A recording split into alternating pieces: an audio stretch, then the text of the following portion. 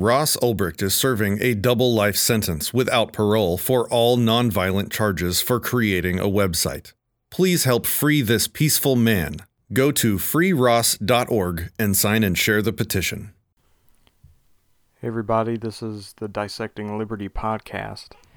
Today we had on, I'm going to get this right, Vidivisi on, and if I got that wrong, he can attack me on Twitter, I don't mind.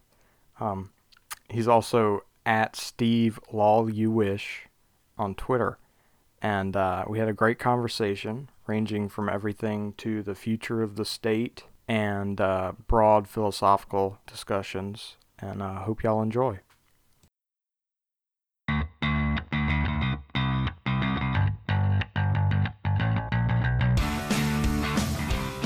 I've always been more of a Dos Equis guy myself. Oh, me personally, I'm more of a Negro Modelo guy myself. Yes, that is a very good beer.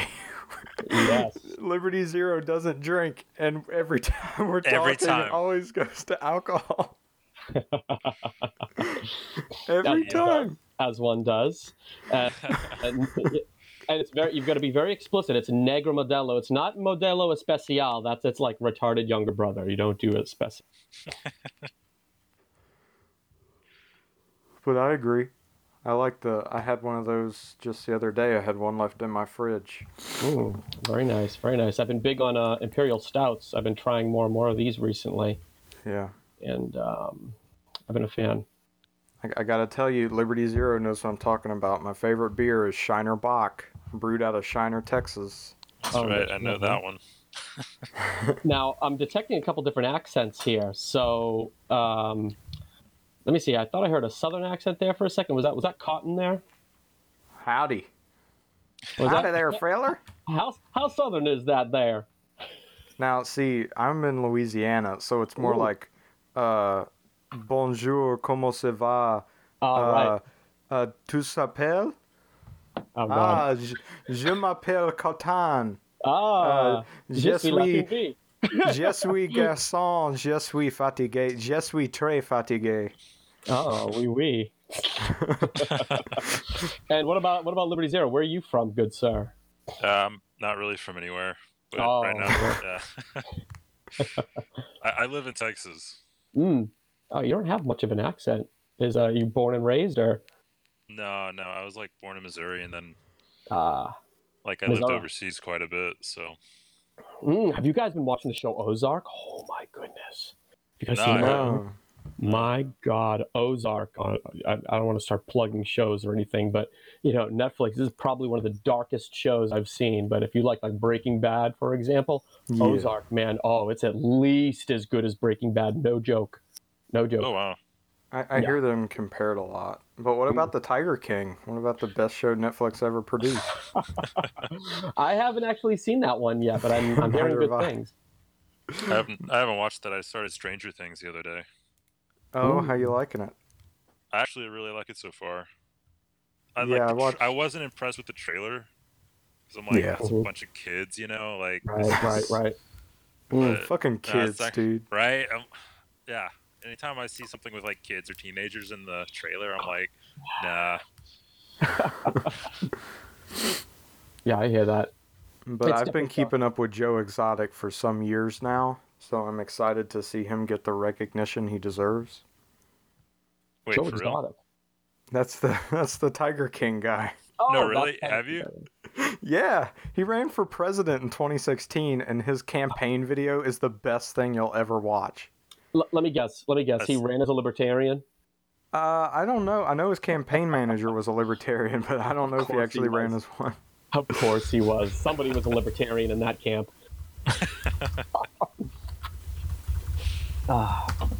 We got to be able to look at ourselves, make fun of ourselves. There's so much in the libertarian community that's just so as someone who's been there since the Ron Paul days and been in it. You just want to roll your eyes sometimes at some of the shit that goes on. So you got to be able to look at yourselves and laugh sometimes. Oh, for sure. We're the party. Well, I say we, but it's the Libertarian Party is the party of the guy who strips on on stage at the convention, right? He was. No, I'm sorry, he did not run for president. He ran for a governor of Oklahoma, and he was in the Libertarian Party. See? I looked him up in Joe Exotic presidential campaign, and the first thing is a article from Huffington Post that says, "Meet the gay zookeeper who's making a bid for president." Oh my god! Oh, and then he had a video, and all his videos he made when he was running have tigers in them, of course, like these white tigers. He looks like he's a white Mike Tyson. And, oh my god! and he made a video talking directly to Donald Trump, calling him out on stuff, and it's amazing. He's just. What year was this? 2018. Oh no shit, huh? Oh, shit, dude, that's fucking great. There's some real characters in the.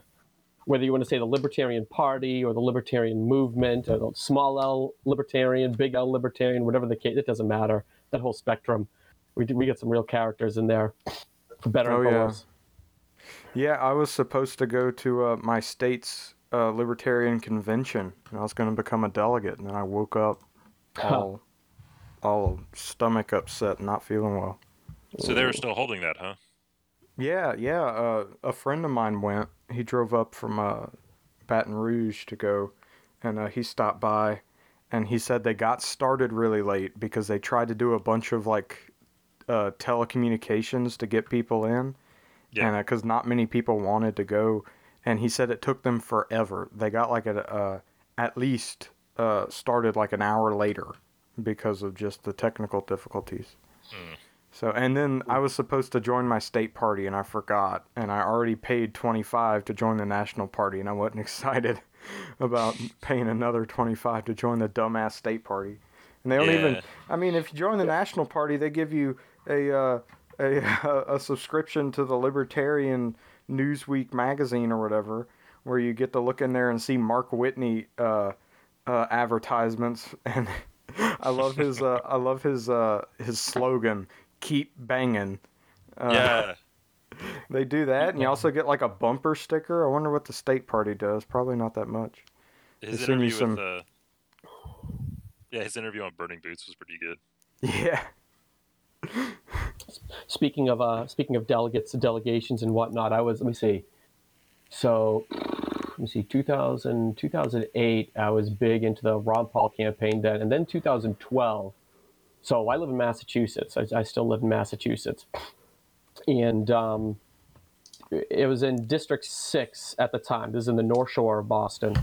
And this is currently the governor of Massachusetts is Charlie Baker. Okay, he's a Republican, but he's a relatively, I wouldn't say libertarian leaning, but not so conservative Republican kind of person. He's a Massachusetts Republican where, basically, Massachusetts Republican is like a gay Democrat anywhere else. So anyway, basically, he was one of the delegates that were running there. A lot of establishment Republicans were running as delegates throughout Massachusetts. And in our District 6 area, there was actually a lot of very well-coordinated campaign between the Ron Paul people. So we're all in the Republican Party. We've all been registered for a while. And we went to our district caucuses, and throughout the whole state, this is in 2012 when Mitt Romney was running to be the nominee, we actually overthrew the majority of the Mitt Romney establishment Republican delegates and replaced them all with Ron Paul delegates to be sent down to Tampa Bay. We effectively, majority took over the Republican Party at the caucus level. Dang. However, yeah, it was pretty hardcore, man. You should have seen the looks on their faces. Charlie Baker, Kerry Healy, who was lieutenant governor at the time, a lot of establishment Republicans, they did not know what fucking hit them, man. But we did the counts and everything. We crushed them all except one, maybe two delegates were all Ron Paul delegates. So when the time came to actually have the delegates go down to Tampa Bay, the Romney campaign and the Republican Party actually colluded and dismissed the duly elected caucus delegates from Tampa Bay and handpicked their own delegates. This is actually something that was on Rachel Maddow and everything. One of our delegates that we elected was on Maddow on MSNBC. So, of course, he's going to jump all over it, anything that's anti-Republican in any way. even though we aren't certainly no fans of Rachel Maddow, but this is something that she actually covered. So it just goes to show you that, when it comes to the system itself, it is rigged against liberty. There's no question that it is absolutely rigged against liberty all the way down. Even if you follow the rules as they are written and you overthrow those in the system based on the rules, it's a big club and you ain't in it. And they can change the rules whenever they want. And then that's exactly what they did. They changed the rules ex post facto, and then were able to pick their own delegates because it's literally a private club. They can do that if they want. And there was no legal recourse that we had, unfortunately. Yeah, I'd heard about that with the with them kicking out the Ron Paul delegates. Yep. Just wild. Yeah, it was some shit, man. It was some shit. It was an eye-opening moment for me when it came to my political activism at the time. Having been someone who was a libertarian activist, I guess you could say, from 2008 through 2012. That was really an eye-opening moment, and showed that you can't really get an official kind of libertarian in through the Republican Party to win in that way. You can't have the Libertarian Party win in a way.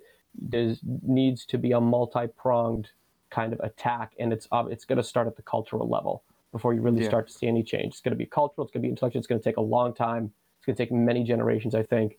It's like it's that meme. You know that meme, the Back to the Future? It shows the picture of Marty McFly and he's holding the guitar and shit, except it shows Ron Paul's face on Marty McFly, and it says like liberty.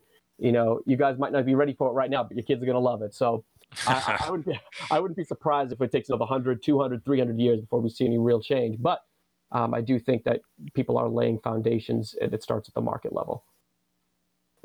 Yeah. I agree. Zero, should we just carry on, or do you want to just do an intro? No, we'll do an intro later. It'll be fine. Okay. I looked it up because I don't know all the facts, but I couldn't find it. But in 2008, the Republican convention here was overrun by libertarians, and it almost got violent. Like it almost like sparked a riot. I know a couple of people that were there. Was it Libertarian convention or Republican convention? Was it? The Republican convention and Ron Paul delegates, or Ron Paul, or people that would vote for Ron Paul were being elected delegates, and it was freaking the people out, and the establishment Republicans were getting belligerent, and the libertarian people weren't helping, and then the police got involved, and like people were throwing stuff, and it was a big deal. Like I heard people that were there tell me that it was like a scary thing. They didn't know what was about to happen.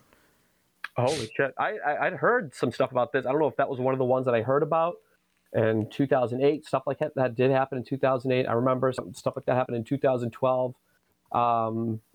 Nevada was another one. Something like that happened at some convention in Nevada, I think. I don't remember if it was 2008 or 2012, but there's been a couple times where conservative-leaning Republicans and libertarian-leaning Republicans, or just straight-up libertarians trying to take over the Republican Party, have really fucking butted heads, and it's gotten real ugly at times. So I'm not fucking surprised at all. Yeah. I think the takeaway from all this is that you just need to vote harder. Well, like part of the reason I was going to do this is because I don't think, like, I wouldn't vote for, like, if I were a delegate, I would vote for Hornberger. I do not think he's going to be president. I don't harbor that fantasy at all.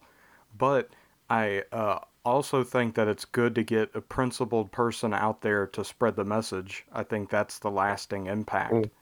Like, the fact that Trump is president and what he's saying is going to have a more lasting impact than, like, anything he enacts, There's definitely something to that, I think, because Ron Paul never got elected. He ran multiple times. He ran for president in the late 80s, I think, as 88, right. And I think there's no question that like Ron Paul, for example, even though I don't agree with him as much now as I used to then, and my views on a few things have changed. It's really hard, I feel like, for anyone to deny that Ron Paul definitely, people like Ron Paul, sparked a kind of philosophical, intellectual kind of revolution that even though he didn't win the presidency, that kind of education that he did through that platform that he used was much more effective than any kind of gridlock lame duck presidency that even could have possibly happened anyway. Oh yeah, and like if you listen to like Lou Rockwell, and I think it was maybe Jeff Deist who was also on his staff. Yeah, they were saying that if Ron Paul ever got close to getting the nomination, like they were gonna have to like lock it down in terms of his security, because like they thought he's gonna go down in a plane or he's gonna get Kennedy'd basically. It's too much. It's too much for the establishment to even handle in the first place. Yeah. Which makes you wonder why Trump is still standing. Yeah. Right. Yeah, most definitely. I mean, I'll with regards to Trump and voting and everything. I wrote quite an extensive piece on this on my blog years ago that still gets quite a few hits today, and it's about the idea of voting and why I actually do believe in voting. I don't believe in voting in the sense of, oh, we should vote because it's going to enact change. But I do think that on the road to growing the idea of liberty out there, that there's a toolbox of doing that. And voting is one of many tools that can kind of help that can kind of help go in that direction. Not so much that it's a very effective tool, because I don't think it's a very effective tool at all, enhancing liberty. The state likes to grow, and that's it. The state doesn't really like to shrink back. You don't really see many libertarian policies or anti-policies, if you could call them that, actually shrinking the state. But I do see voting in terms of, like, you could call it the lesser of two evils, anything to keep the commie leftist social justice warrior hordes at bay, that just to buy us some time while the market innovates, while technology innovates, while we still are kind of cradling this concept of liberty. It's still in its cradle. It's still a baby as far as I'm concerned. And anything that can kind of stem the tide of the leftist hordes, I feel like is good in my book. And that's why I wouldn't say I support Trump, because I don't support Trump. But I am definitely a strong Trump preferer, I guess you could say, compared to the alternatives. And that's coming from more of a consequentialist angle, as I've kind of shifted from a deontological libertarian to a more consequentialist libertarian in recent years. And I do think that there's a lot of tools in affecting and minimizing at least the growth of the state. Some are more effective than others. And voting, I do think, is one of them. I do see your point, and I don't. There is some merit to that. On the other hand, I kind of ascribe to the argument that, or I think that there's merit to the idea that basically when they switch out the Democrats and the Republicans, what you have is the Democrats, they accomplish all of the policy goals that the Republicans cannot do because they're Republicans, and the left will try to fight them at all costs, right? But then when you get the other party in, then you're going to be able to accomplish all the goals, right? And so that's kind of how I think about it. Like, so you said basically, what, if I'm understanding you correctly, what, and maybe you're saying something else, but along the lines of basically, just it's always just going to be either the left wing or Democratic Party and the right wing or Republican Party in power, and the Democratic Party just basically attacks liberties from the left side of the aisle, whereas the Republican Party attacks liberties from the right side of the aisle. And so that's why you don't kind of ascribe to voting either way, because it's just kind of a pendulum swing. And meanwhile, liberties are being eroded either way. Is that what you're saying? yeah, and I think that specifically that the switching of parties is on purpose, in that it seems to go, every 8 years, the White House will shift to the opposite side. And I think that's like a tool that is being used to attack. But yes, like you said, that Republicans are attacking liberty from the right, and etc. Yeah, and I mean, and there's definitely merit to that as well. I mean, I absolutely consider that. The way I look at it is that the Republicans are hardly libertarian by any measure, for sure. Right. And Trump is hardly libertarian by any measure, for sure. But I think the Republicans and Trump of today are very different than the Republicans of the 80s, for example, and even of the 90s. And they are a lot more open to more socially liberal leaning ideas than they have in the past. So, again, not even remotely libertarian, but not as offensive to me personally as they have been in the past. So, as far away as they are from it, at the same time, the Democrats, it seems like that they have marched so far to the left on so many things, while still probably maintaining socially liberal policies, but that they're so economically left wing that I see them as so much more dangerous than what the Republican Party could be. And part of my also leaning towards being a little bit more okay, I guess you could say, with Republicans being in power than the Democrats is, and this is something that's going to ruffle a lot of libertarian feathers. This is something that has ruffled a lot of, I guess you could say, rank and file or kind of standard libertarian perspective feathers. Is I, as a consequentialist libertarian, as a what I call myself as a realpolitik libertarian, is I actually believe in American hegemony. I think that in at the end of the day, there is an unfortunate reality of a pecking order. There is going to be a superpower that's on top. And as unfortunate as it is, it's better for it, at least for now, for it to be America than, for example, the Soviet Union or the Chinese government, which are all liking to jockey into that position. And that the alternatives of something like that, of like multiple superpowers competing for that top world position, results in situations like World War I, World War II, which have far more ugly impact than one that really nobody can challenge. And on top of that, at least the values, kind of America, that whole American exceptionalism, I guess you could say, is much more preferable than the alternatives. And markets are as kind of highly imperfect as they are. You see markets thriving more around the world than you have in the past because of the values that America has kind of propagated, I suppose you could say. So that is one thing I guess you could say where that might be part of why I lean being a little bit more okay with the Republican Party.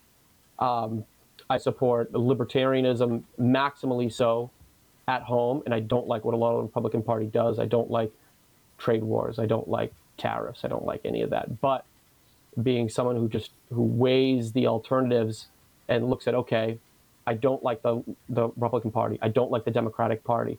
But we're going to have a Democrat president or we're going to have a Republican president. Which cock am I going to be more willing to swallow down in my throat? Which one am I going to be more okay with being shoved down my throat? And it's just kind of, a cock's getting shoved down my throat, whether I like it or not. It's being shoved down all of our throats. And we kind of got to pick which one it is. And it sounds cliche, but I think it's just reality. It's an ugly reality. And the ugly reality of the world is kind of unavoidable.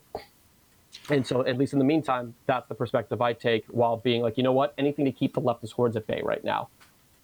Yeah, and there's a lot that you went into, and like a lot that I'd love to discuss. But I guess I'll just pick one, and then I'll let Cotton join in after you give your response. But I guess really just back to kind of what I was trying to say earlier. I have a question, and that is, do you, like, with all of the big government kind of authoritarian measures that are being taken right now by Trump, the Republican president, like, do you think that, let's say, for instance, Obama or Hillary were in, like, the office of president right now, do you think that they would be able to accomplish the same policy goals, or do you think that having, that the leftist president, or the what is seen as a leftist president in the White House, like, do you think that the people who are all like the MAGA people, do you think that they'd be against all of that and they'd push back and maybe keep some of this legislation from going through? So let me see if I get the question right. So are you saying that are you saying if it wasn't Trump as president, if it was someone like Obama or Hillary, am I getting that right? Right. That would they do I think that some of these really like the hardcore MAGA people would support things the way they are now if it was one of these other people as president? Is that the question? Right. Do you think that they'd hold on to, the principle of small government, unlike what they're doing now? No, I think it's tribalism all the way down. I absolutely think that, and I also think you could flip the coin and be the other way. The people who are complaining about things that Trump is doing, if it was, of course, Obama or Hillary that was doing it, they'd be all for it, and they'd be rationalizing it and propagating it and arguing for it, just if their tribe was doing it versus because the person that they hate is doing it. And I think Republicans and conservatives, generally speaking, it would be the same thing. So no, I think for the vast majority of people who support Trump, and the vast majority of people, I don't want to say support Trump, I would say really who love Trump, and the vast majority of people who hate Trump, that it's just tribalism all the way down. I can only speak for myself personally, and I do think that the government, if it were under an Obama or a Hillary, which, by the way, lest we forget, Hillary was, for a Democrat versus Trump, who's a Republican, Hillary was the war hawk. Hillary was the war president. She was the one who wanted to surround China with SAM sites, by her own quote. She was the one who wanted to, put a no-fly zone near the border of Russia, which would definitely stoke tensions there as well. She was itching to go to war. So I think that. So I guess my point is, what I'm getting at is that people like Hillary and people like Obama, who really love the administrative state. This is one thing Trump and people like Steve Bannon hate, is the administrative state. As libertarians, we should hate the administrative state, the growth of the administrative state, the deep state, things like that. Hillary and Obama love that kind of shit. And I think they would have grown it.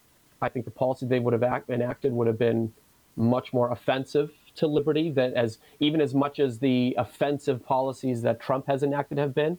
I think they are less so than would have been under them. And I think he's done some things that we as libertarians should champion, as highly imperfect and in many ways annoying as the Trump presidency can be. Does that answer your question? Yeah, for the most part, yeah. Okay, yeah. Yeah, I remember I have a friend that is a really big Trump supporter. And we had a conversation maybe a year ago. And in the same conversation, I got him to, he first said that the Fed needs to lower interest rates. Mm-hmm. And I baited him a little bit. And then later I got him to say treating economics like a science is stupid. And I said, well, I agree. But don't you see that you just contradicted yourself there?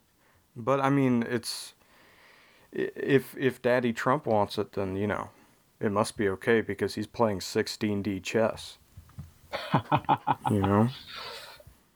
Right. Yeah, I mean, go ahead. Yep.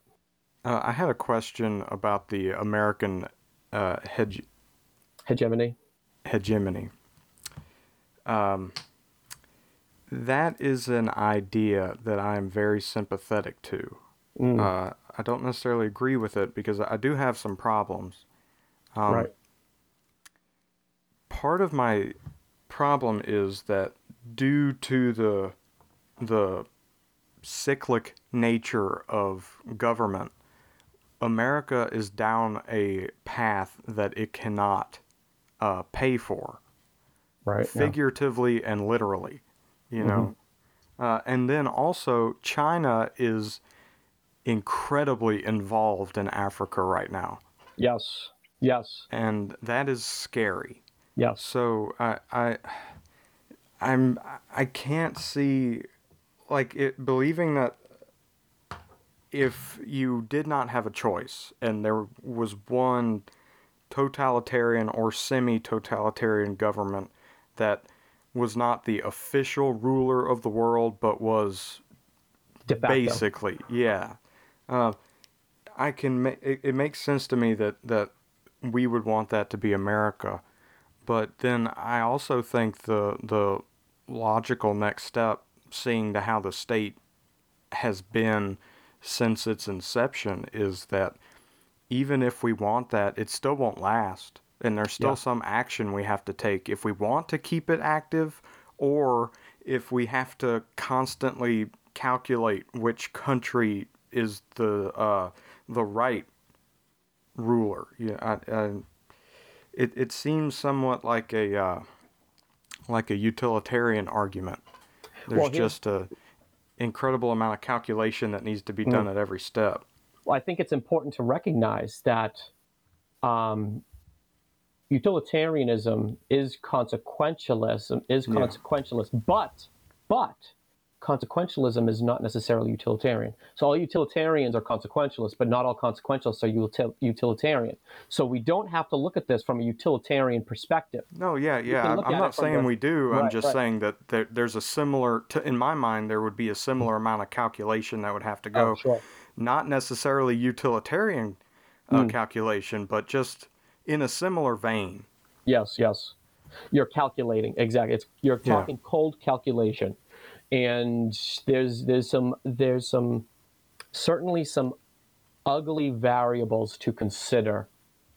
If we are to use some as flowery language as we can, there's some very ugly variables that go into that algorithm that you're talking about. But also at the end of the day, we can't and I think it sounds like you agree, is we can't deny that, okay, the goal of states, and the reality is we have states, and states aren't going away anytime soon, unfortunately. It would be nice if they could, but they're not. And so we happen to be very lucky that we're in one that more or less, for the most part, relatively speaking, compared to the vast majority of other places in the world, at least has a cultural value and affinity towards liberty and individualism, Western philosophy, and the Enlightenment, somewhat, social justice warriors be damned and postmodernists be damned. But that if you look back and you look at the last 100 years, and you look at the major superpowers that have been jockeying to become the world hegemon, such as the Soviet Union, such as China, or such as Nazi Germany, for example, countries like this, that one of them was going to end up world hegemon, one way or the other. Japan, for example. And if you can only choose amongst one of them, you can't choose a libertarian world, unfortunately. So we have to look at and recognize what those alternatives are. And I think it's like you said, that it's better for it to be America. I'd have to dig it up, but there's a great piece, I forget his name, there's this British philosopher, and he's a British nationalist. He hates America.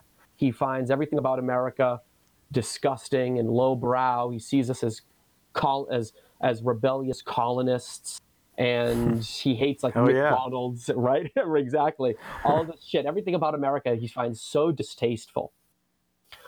And he's a British nationalist, but mixed in with all that, he longs for the days of when the British Empire was the world hegemon.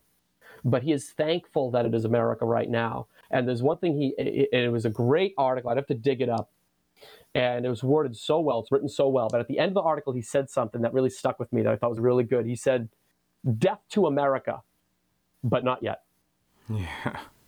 Death to America, but not yet. So I kind of see it like this: I do think it's unsustainable. I think that it's good that America is the world hegemon compared to the alternatives. compared to the Chinese alternative, which is certainly jockeying to become the world hegemon. We don't want China to be ruling us or de facto ruling us or leveraging us or anything like that in any soft or hard power kind of way. But with us being there for now and hopefully for the next 100 years or however long it needs to be, I do think, and we're kind of seeing this, where markets are innovating and evolving to the point where for-profit businesses, larger and smaller corporations, are able to skirt government authority more and more and wield more authority on their own. And so I do think over time that the state is going to become, its teeth are going to become less and less sharp, and it's going to fall into irrelevance over the course of the next, it's going to definitely certainly take many generations, could be hundreds of years. But I do think that markets and business are going to grow to the point where they eclipse the state. Now, of course, if you're going to have leftist heads exploding at this, they're going to think, "Oh my God, you're talking like corporations running all of society and so on and so forth." And I mean, we don't know what that's going to look like, but I do think it would certainly look a lot better than the state, running everything. But I do think eventually that hegemony, especially if it's U.S. hegemony, is going to become less and less powerful compared to business interests and compared to, as long as we protect the internet, I think, as long as we protect the internet especially, and markets continue to evolve and businesses continue to innovate, then they'll start to eclipse the state. And I'm personally an optimist when it comes to liberty, but I don't think we're going to see it in our lifetime. I think it'd take many generations probably.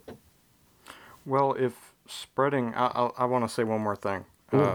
If spreading like the American spirit is good, and I'm not saying it isn't, I tend to agree. I think that really makes the Boog Boys out to be heroes then. I mean, because they're like some of the only people in this view. They're some of the only people that are like keeping the original American spirit alive. And then the other thing is like part of the parts of American culture that led the country to being so successful are dying. So I don't have high. And then the other thing about markets eclipsing government, I wish that were. I hope that's true, but I'm waiting for the announcement that they're going to nationalize the farming industry. I'm waiting for it. I mean, it's definitely, the farming industry is, there's no question that the farming industry, and I think it's been the case for the last 60 or 70, maybe even 80 years after FDR started the policies involving with subsidizing the agriculture industry and destroying crops, and which I think still goes today to keep prices high and all that bullshit from the Depression and whatnot. That's still definitely there. There's no question about that. And I mean, how many steps away from the way it is now are they from nationalizing it? I mean, I do think they're still pretty far away from it, but there's no question. I definitely agree that it's a very corrupt. A lot of industries have been poisoned, and it probably wouldn't be that many steps if they really wanted to take control of them. They could do that, but I suppose I am a little bit more optimistic in that, as poisoned as many of these industries are, that and certainly we don't have the same culture that we did, 100 years ago, 150 years ago, 200 years ago, that gave rise to the beauty that is America, the American experiment. We still have that more than anyone else in the world. Now, of course, that's a really low bar to set.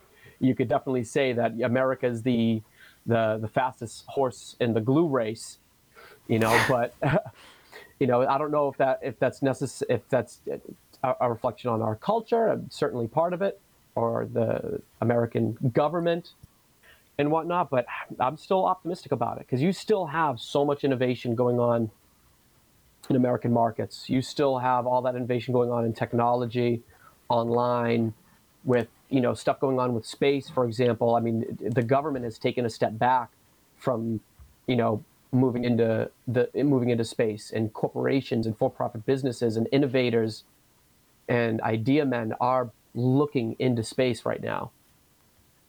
So I still have some hope. I mean, all we can really have is hope, I think, in the end, and all we can really do is continue to spread the message of liberty and do what we can and fight the leftist hordes intellectually and philosophically. Otherwise, what do we have? All we can do is kind of throw up our hands and just kind of give up. So, but I'm optimistic. I'm still optimistic. Definitely no way we can know either way, though. Earlier you were talking about how eventually you were hoping that businesses growing and developing technology, etc., will eventually eclipse government and make it irrelevant and all that. I was just wondering what we're seeing today is like, especially like if you look at the stimulus package and and things like that, or I'm sure you're familiar with the fact that a lot of like large corporations, like they'll actually advocate and lobby for more regulations. Oh yeah. In order to like stifle competition. Like, do you not see? I personally see like the top end of businesses, like the really powerful corporations, as more benefiting from government and really existing at the level that they are because of government. So yep. I was just wondering if maybe you could go into like just maybe go into that a little bit more in like how you think that maybe like smaller businesses will break the chains of these, not monopolies but near monopolies, and these larger corporations, and how that would eventually lead to the dissolution of the state. Sure, and I wouldn't even say that. I mean, God knows when the dissolution of the state is, but I almost see it like as approaching zero. You know what I mean? Like you never actually hit zero. I think the state will always be there in some form, unfortunately. But talking at extremes, God knows how many generations I would, suspect this might be in the future. However many hundreds of years, maybe 1,000 years. I don't know, but it could be. Whereas now it's I don't know what 20. I'm throwing a number. Let's say it's 20% of GDP or something. Maybe you're talking 1% of GDP back to 1%, and then 0.1% and 0.01%, way in the future. But anyway, there's definitely something to reflect on, which is that at least as it is now, the way it works now is you have the big corporations. They benefit from these regulations. They write the regulations, and it's a revolving door of regulators and lobbyists and people in these corporations that that prop these systems up. There's no question about that. I would never deny that.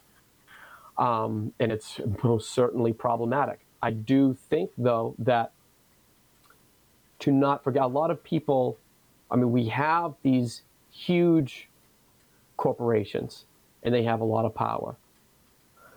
And some of them have hundreds, thousands of employees. The largest corporations have thousands of employees. They have tens of thousands of employees. But smaller, more local and regional businesses, when people think of corporations, they especially usually talk to leftists, they think, oh, corporations. They always have this idea in their head of the big, like Walmart, Amazon-esque kind of, Ford, GM kind of corporations. But the vast majority of corporations are small businesses. And these small businesses throughout every state, local, regional level, whether you're talking banks or whether you're talking construction companies and everything, there is a niche for every size of business. The largest corporations definitely hold a lot of power, and they enact legislation that benefits them through the state. But don't forget that these businesses, these large, super large corporations have been around, that they flare up and then they go away. They flare up and then they break apart. They flare up and then they break apart. You go as far back, you're talking like, Ma Bell Atlantic, which was a monopoly propped up by the state, and it dissolved. And you have, it used to be all Microsoft. I mean, you'd never think in the 90s that Apple would be able to compete with Microsoft, that anyone would be able to compete with Microsoft. And Microsoft still dominates pretty much there's no question about that, but there are alternatives there.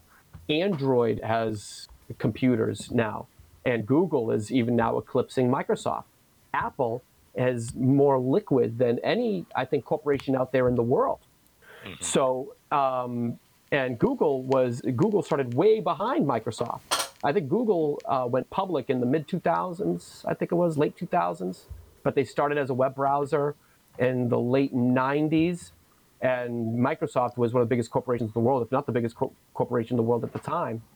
But they came up right behind them, and Google arguably has eclipsed them in many ways. And eventually it's going to happen with Google too. So I do think that, yeah, I mean, these corporations get huge and they dig in their heels and they get their claws into the system and whatnot. But while it's definitely a poisoned system, I do think that they do benefit markets. I do think that they still, as corrupt and poisoned as the system is, that they will not have a permanent stranglehold on the system. I think they get undermined by more innovative competitors as they come up. Tesla, for example, I mean, you would have never thought that GM and Ford had a monopoly through the early 20th century. And you have all these other Japanese companies come up and unseat them. Ford is found on the road dead now. I mean, they're still a big company, but there's still so much competition that takes place. And these even near monopolies end up falling by the wayside. They get lazy, or they just can't maneuver as well because they become so big, so lumbering, and they can react so slowly to these innovators that pop up behind them.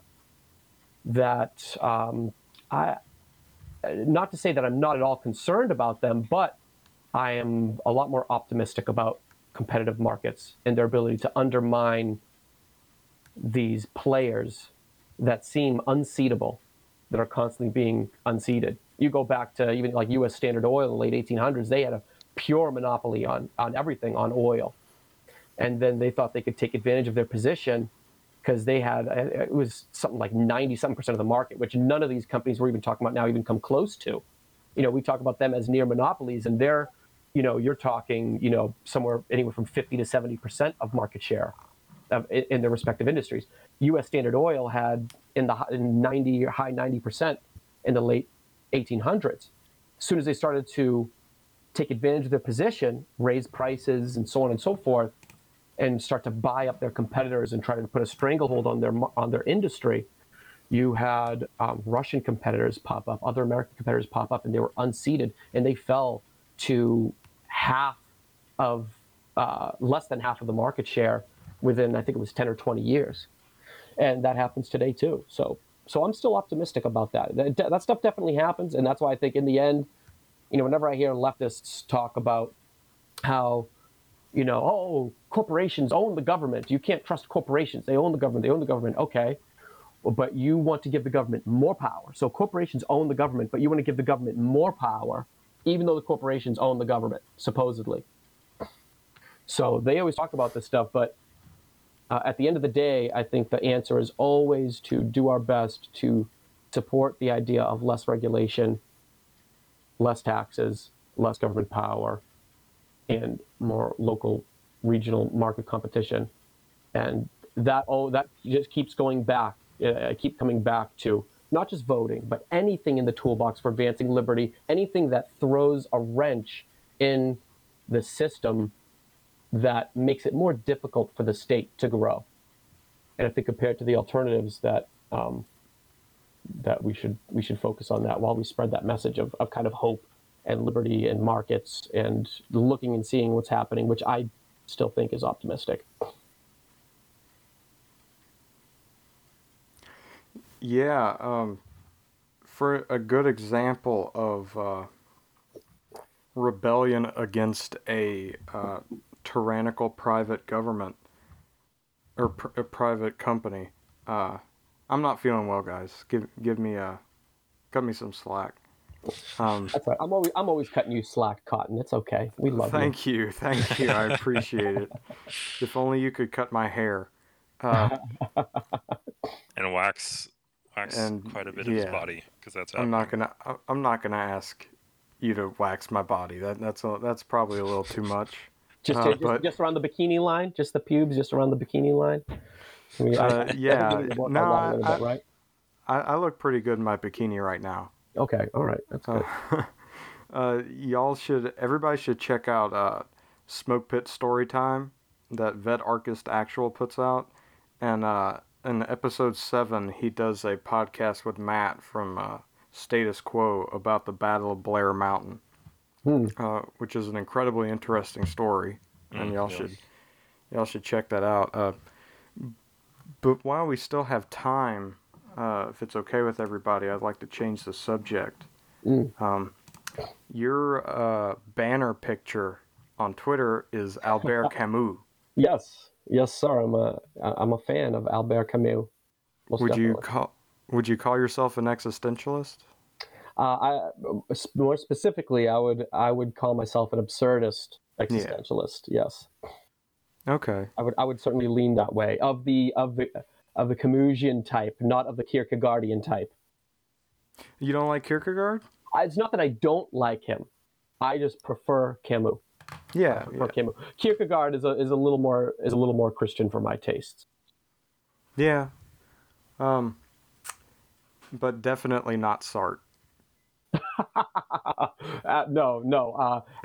Hell is not other people. Hell is Jean-Paul Sartre. No, I'm not I can pronounce French pretty well, but even Albert Camus, a leftist, but I cut him some slack. Yeah, but he was like a left anarchist. Yeah, at least he was that. Yes. So I don't have a problem with that. I do have a problem with his view on the Algerian Civil War, but that's like the only thing. Yeah, basically, I mesh pretty well with Albert Camus philosophically, but I like with so many things, it's so important to be able to tease out and separate things, like, chew the meat and spit the bones. You know what I mean? Yeah.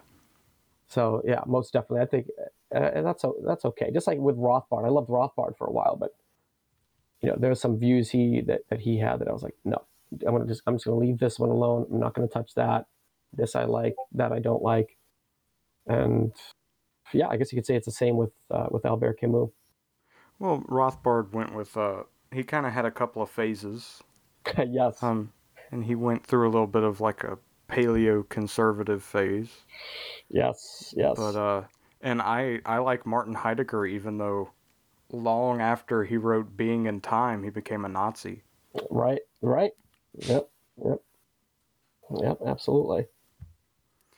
So why don't you, for the last little bit of the podcast, why don't you give like your pitch? Oh no, we still got plenty of time. Dude, I'll talk for as long as you guys want. I could talk forever, which might not be a good thing, but well, why don't you give like your basic pitch for absurdist existentialism?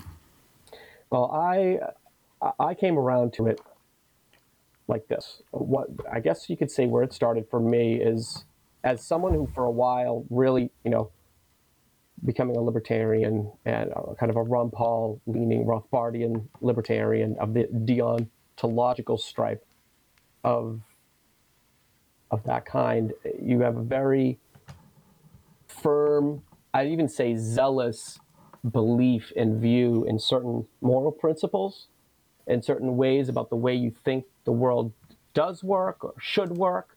And I guess you could say in my early to mid 20s, maybe even some of my late 20s, I held that view. When I started having children, I've got 3 kids. I've got a 6-year-old daughter, a 3-year-old son, and a 7-month-old daughter. And when I started having kids, you start thinking about things differently in life. You start to think about your values, what you care about, and you start to think about meaning and what things mean the most to you and what you would do to protect those things. and you start to reevaluate not just your priorities, but your values. And when you start to do that, you start to reevaluate your concept of principles and values in general, and on how those mesh with the world around you and the people and why they do the things that they do. And when you kind of rub up against these things and you reflect on them, it's hard to put people in perspective until you have children. But meaning starts to kind of change form a bit. And I guess you could say it becomes a little more relativistic. And so this is where I say, for example, the postmodernists, it's not to say that they're right, because especially the current postmodernists that you hear about, they go off the rails with it. They go utterly off the rails. But there is some merit to what they're talking about when it comes to ethics and values and, in history and where everything comes from and why we are the way we are, why we believe what we do, and where meaning comes from. And that is when I started to approach Albert Camus. That's when I started to read Albert Camus, because I was like, I don't understand. I thought I knew what I knew. I thought I believed what I believed, and I thought that was right. I thought what I thought about what's right and wrong and meaning was pretty cut and dry. And now suddenly, after having kids and being presented with certain situations and thinking about what I would do in certain situations, that's all turned upside down. And that's when I started reading more Albert Camus. And actually, the first book that I read, I know it's not a pitch so much as it's kind of my history of kind of him and some of these concepts, was The Fall. And I feel like The Fall by Albert Camus, is kind of goes under the radar a little bit. It was the first book that I read by him. And it's a fucking heavy book, man. It's a heavy ass book. But reading that book and reading the conversations going on in it, you reflect on yourself more, and you reflect on the things that you think are that about morality and about yourself and about ethics. And beyond that, I started to explore more about Albert Camus. And in terms of meaning, where we get meaning, he talks about Sisyphus, pushing the boulder up the hill. And part of my whole personal discovery, or lack thereof, of objective meaning and exploring more relative subjective meaning, after having children and reevaluating these things, help talking about Sisyphus pushing that boulder up the hill. And you're never going to get over the hill. You're never going to find objective meaning, but you're going to search for it regardless. You're going to find that meaning in life, and you're going to create that meaning for yourself. And for me, it was my children and what I knew that I would do to protect them, and how it changed my views on things and changed the person that I was, and it made me a better person. And that subjective meaning that came about from that really ties in a lot with that subjectivity really ties in a lot with what kind of Albert Camus talks about, that the search for meaning, the absurd arises, we call ourselves absurdists, the absurd arises from man's attempt to find objective meaning in his world, which rubs up against the reality that no objective meaning exists. And so the absurd arises from that. And so the only thing you can do is, like what? There's no meaning in the world. So what, are you going to kill yourself? No, you can't kill yourself. That's kind of the existential dread, the existential issue that the existentials deal with, is nihilism and just, it's all hopeless, just kill yourself. But that's not the answer. The answer is to create your own meaning, find your own meaning, whether it's your children, whether it's having children, or whether it's some other kind of legacy that you're going to leave, or it's something that brings you happiness in some way. Find that meaning, create it on your own.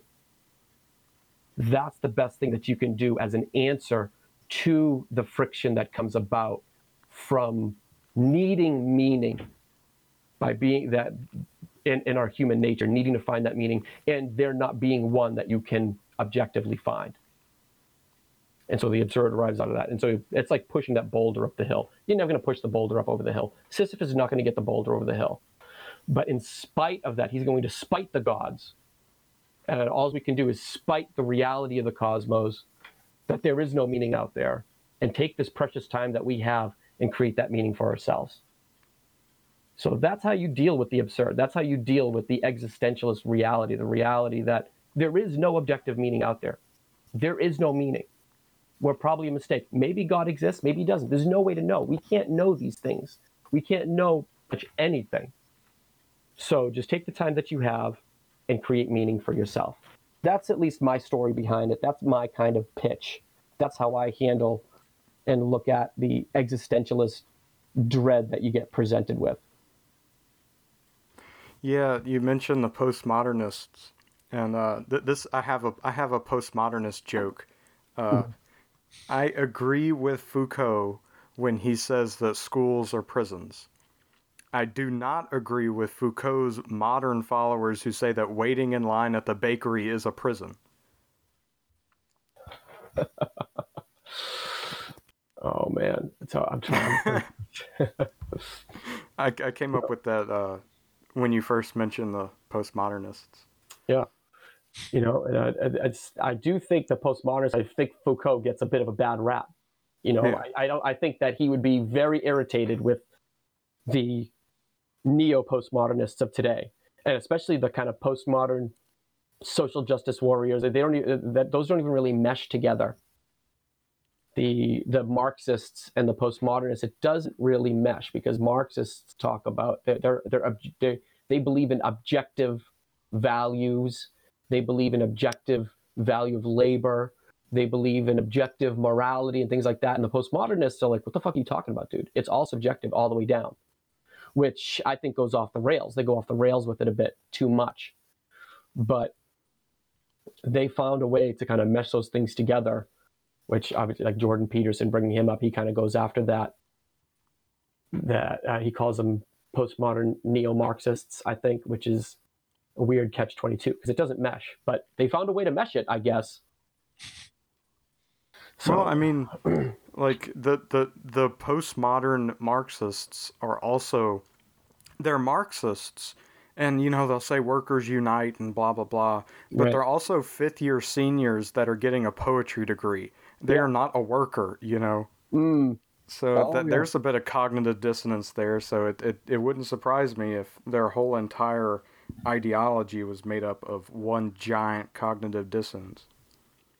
Yeah, I mean, you could definitely say that. I mean, I have to pull it up. There's this great meme, or I guess it's not a meme. It's a piece of art that was done, and I like to spread it around every once in a while. It shows like your typical, your stereotypical social justice warrior, like androgynous leftist kind of person. You can't tell if it's a boy or a girl. They're wearing like a Chase shirt, and they're kind of sitting down. It's like shows this person sitting on the backs of like these laborers from around the world. They're picking like coffee beans.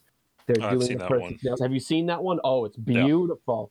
Yeah. And so they're sitting on their high horse, but really they're sitting on the backs of these people that they talk about how they're trying to help and all these things and so on and so forth. But they're benefiting from all these things at the same time, from so much privilege.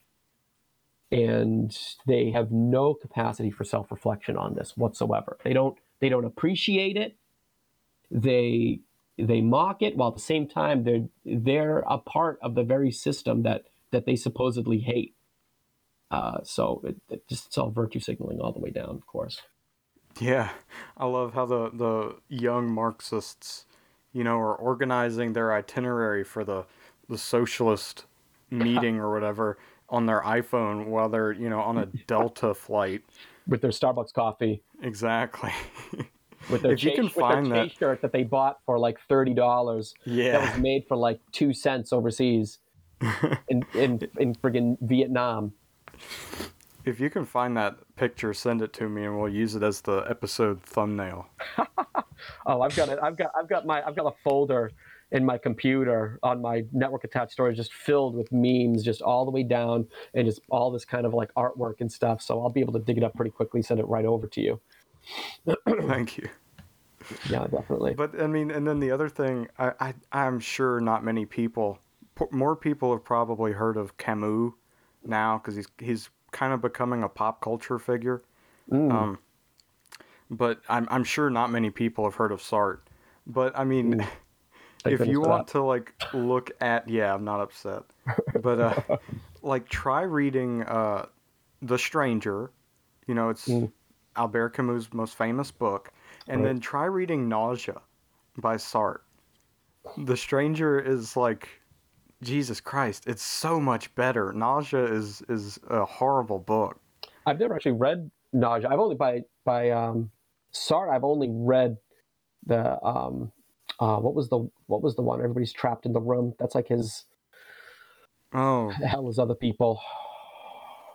I think he says that in Nausea. It might have been like a selection from it. Maybe. Or it might have been a short story. Yeah, I only read the one book by him, and I was familiar with his philosophical views. So I'm not a fan, but I've not read Nausea. Oh, it's a crappy book. I had to read it, and I hated every minute of it. Oh God, did you have to read it for like college or something? Yeah. Yeah, I took a class in French existentialism. It was the first philosophy class I ever took. And the guy, we spent a tiny amount of time on Camus. It's too bad. Yeah, and he was speaking, like we spent a day on Camus. And he was very derogatory towards Camus. And then we spent a third of the semester on Sartre. Jesus. I know, and we had to read, like, we read a tiny selection from The Stranger and a tiny selection from The Myth of Sisyphus, and then we had to read all of Nausea, the entire essay, Existentialism is a Humanism, and then selections from essays in Existentialism and selections from Being and Nothingness, and it was just horrible. It's unreadable. I mean, that's part of the problem. Like, he was trying to be Heidegger, just making all this convoluted stuff. Except the problem is, in Heidegger, once you understand how to read him, there's actual substance. Right. In Sartre, it's just like, oh, you're just... Either it's just empty platitudes, or you're just rehashing Heidegger. It's funny, like, talking about rehashing people, and also about unreadable books. You know, like I went through a phase in my 20s where, you know, my fascination, you know, as one does with Ayn Rand, you know, and I tried to read Atlas Shrugged. Holy shit, it's fucking. A lot of people really like Atlas Shrugged, and that's fine. I couldn't do it, man. I couldn't do it. It was so tedious. I found it unreadable. And not only that, but I mean, I don't remember. Did she give credit where credit was due when it came to her? I mean, she wasn't a pure Stirnerite, obviously, talking about like Max Stirner, but she definitely got pulled a lot of views from Max Stirner and the egoism of Max Stirner. So I don't know if she ever mentioned him.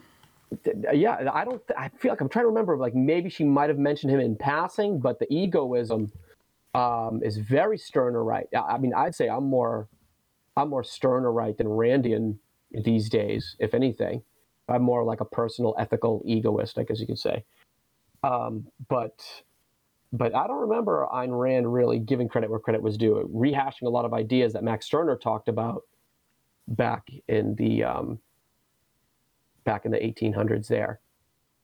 So that goes way back. But she didn't even touch on it. And Atlas Shrugged is completely unreadable. It was completely unreadable. Well, it makes sense that like people incline towards libertarianism, and by that I mean autists. It makes sense that they like her novels because they're not very good literature. They're just kind of they speak very plainly, and everything is very obvious. and there's no beauty to it, as you would typically find in great literature. Right. It's just very flat, I guess is a good word to use. It's flat and tedious. It's a little too preachy also. Yeah. That's one thing I've noticed in a lot of like quote unquote libertarian novels is they tend to get too preachy, and like they throw in the obligatory libertarian platitudes that every libertarian who reads these libertarian books, we all know it already. Like maybe some of us really want to hear the same thing over and over again. But if you're looking for a good novel, it's really hard to find a good libertarian novel that doesn't preach to you, that doesn't feel like it's going to convert you or anything like that. Like there's a few that I've read that I've really enjoyed, which would be what was it? Moon is a Harsh Mistress by Robert Heinlein was really good. Very readable. And also for something more recent was The Golden Age by John C. Wright. It's actually a trilogy. The Golden Age by John C. Wright. You're talking. I think it takes place thousands and thousands of years in the future or something like that. And he's pro intellectual property. Unfortunately, I'm very anti IP. But he builds his kind of society around a libertarian society, but it's an intellectual property based libertarian society. It takes place thousands of years in the future, where people navigate the world through these projections in a sense, and they basically have unlimited power and they have unlimited life. They're immortal and things like that. It sounds like, oh well, everybody's basically like a demigod, and essentially yes, but there's some really good stuff that happens in the series of books, and it doesn't preach to you. It has really good sci-fi and it has interesting characters. So they do exist out there, but they're hard to find. Yeah, on that subject of libertarian media, I want to say one thing, and then I'll turn it over to Liberty Zero. I always thought that To Kill a Mockingbird was a really great libertarian book. I might be reading into it. I might be reading what I want to read.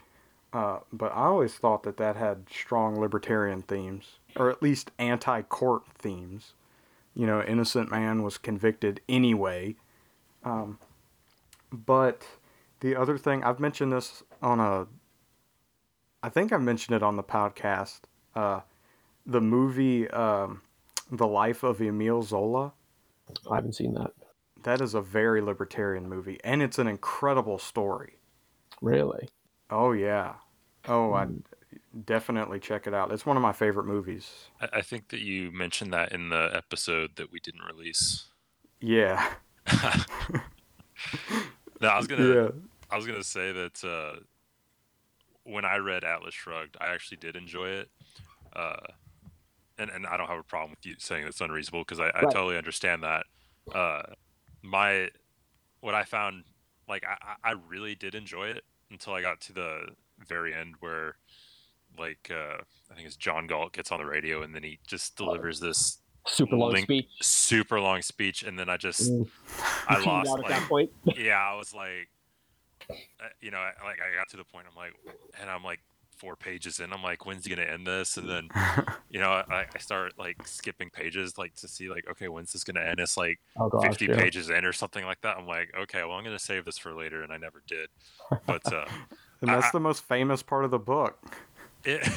Right. It was super tedious, but like you said, the whole book was very like blunt and kind of to the point, not very flat. It was kind of allegorical or anything like that. Yeah, and, it's giving you the whole their thought process like completely, and I did enjoy that part because like at that point I was like really open to like those ideas. Yeah. It was like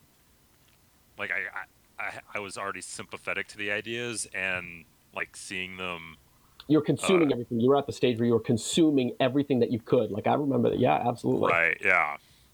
Yeah. This is one thing. I mean, it's one thing. I'm even though I couldn't really enjoy the book, part of it could have been because I tried to read it later on after I had already consumed so much like Rothbard and consumed there's so much libertarian philosophy, whether you're talking articles online or books by, by Ron Paul or Milton Friedman or Murray Rothbard or everybody. And so then once you've already kind of heard everything, it's hard to read a novel that's preaching about the same stuff that you've already done. But I also I am sympathetic to the value of Atlas Shrugged. And I get it because I'll also, kind of the way I see the Beatles, right? Like, I could never fucking listen to the Beatles. I just can't fucking listen to the Beatles. But I give the Beatles the credit where credit is due because they were the first ones. They should be revered because they came along before anybody else was doing what they were doing. So Ayn Rand's Atlas Shrugged came along before anyone was really doing stuff like that, was writing stuff like that, and was presenting philosophy in such a coherent way. So I get what she was doing. I get the value in that, and I get the value that people got from that. And it's hard to appreciate it as much, 50, 60, 70 years down the road, and after 5 years of already consuming everything in sight that could be libertarian related, Right. Yeah, and like when I read that, it was like probably the first libertarian book I'd ever read. Yeah. So yeah, it is one of those eye openers, Yeah, I totally hear that. The first libertarian book I ever read was The Libertarian Mind by David Boaz, who's the president of the Cato Institute, so I'm basically a statist. Why do you hate Tom Woods? Yeah, right. Tom Woods, yeah, he's another one. I think I've read the Politically Incorrect Guide to History by him. I read his Meltdown book. I read a lot of Schiff back then. Like, it's coming back to me now. Obviously the Ethics of Liberty by Rothbard, Henry Hazlitt's Economics in One Lesson, Mises, F.A. Hayek, Road to Serfdom. That's right. Oh my God, the fucking long, like, you're talking like all within the course of like a few years, just consuming everything in sight. I think a lot of us did that for a while when we were first kind of exposed to some of these ideas. And then last you do Atlas Shrugged and you're like, oh, what the fuck? I can't fucking read this. Well, we better wrap up. Why don't you plug your Twitter and anything else? Sure. So on Twitter, I am at, you find me as Vidivici Venni, but my Twitter handle is at Steve Lollywish. It's at SteveLollyWish. And my blog is a Sisypheanrevolt.blogspot.com. ASISYPHEANREVOLT.blogspot.com. I got some blogs going back from my Ron Paul days that are still in there. Jesus Christ. So you're talking like 10, 12 years, but some recent stuff too. A lot of stuff that I've got drafts on that I just haven't had the time to finish editing and posting. Anything from, my fucked up view of twist on libertarianism, the realpolitik libertarianism, as I call it, to views on, obviously the coronavirus and Trump and the whole gender fluidity thing going on right now. A lot of different stuff on there for people who are interested. And, all right. Pretty much it. Well, man, we really appreciate you coming on and talking to us. We went into a lot of topics, and you're very well versed in like everything that we talked about. It was a great conversation. Thank you very much. I wish sometimes, I can kind of go off into the weeds sometimes, and it turns into a little bit of a stream of consciousness mess. But it's hard to organize some of these thoughts on the fly. But I definitely enjoyed my time. Thank you guys very much for having me on here, and I'd love to have a conversation again, just about whatever, whenever. Let me know if you guys ever want to do it again. I'm down. Sounds good. Absolutely. All right. Peace out. All right. Well, I'm Liberty Zero, reminding you to zero your rifle. I'm Cottonarchus, telling you to pick cotton voluntarily.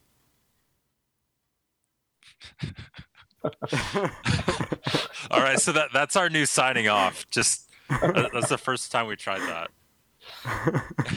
Very nice. Very and nice. that's where that's like, yeah, that's where we're gonna cut it off. But yeah. We'll quit while we're ahead.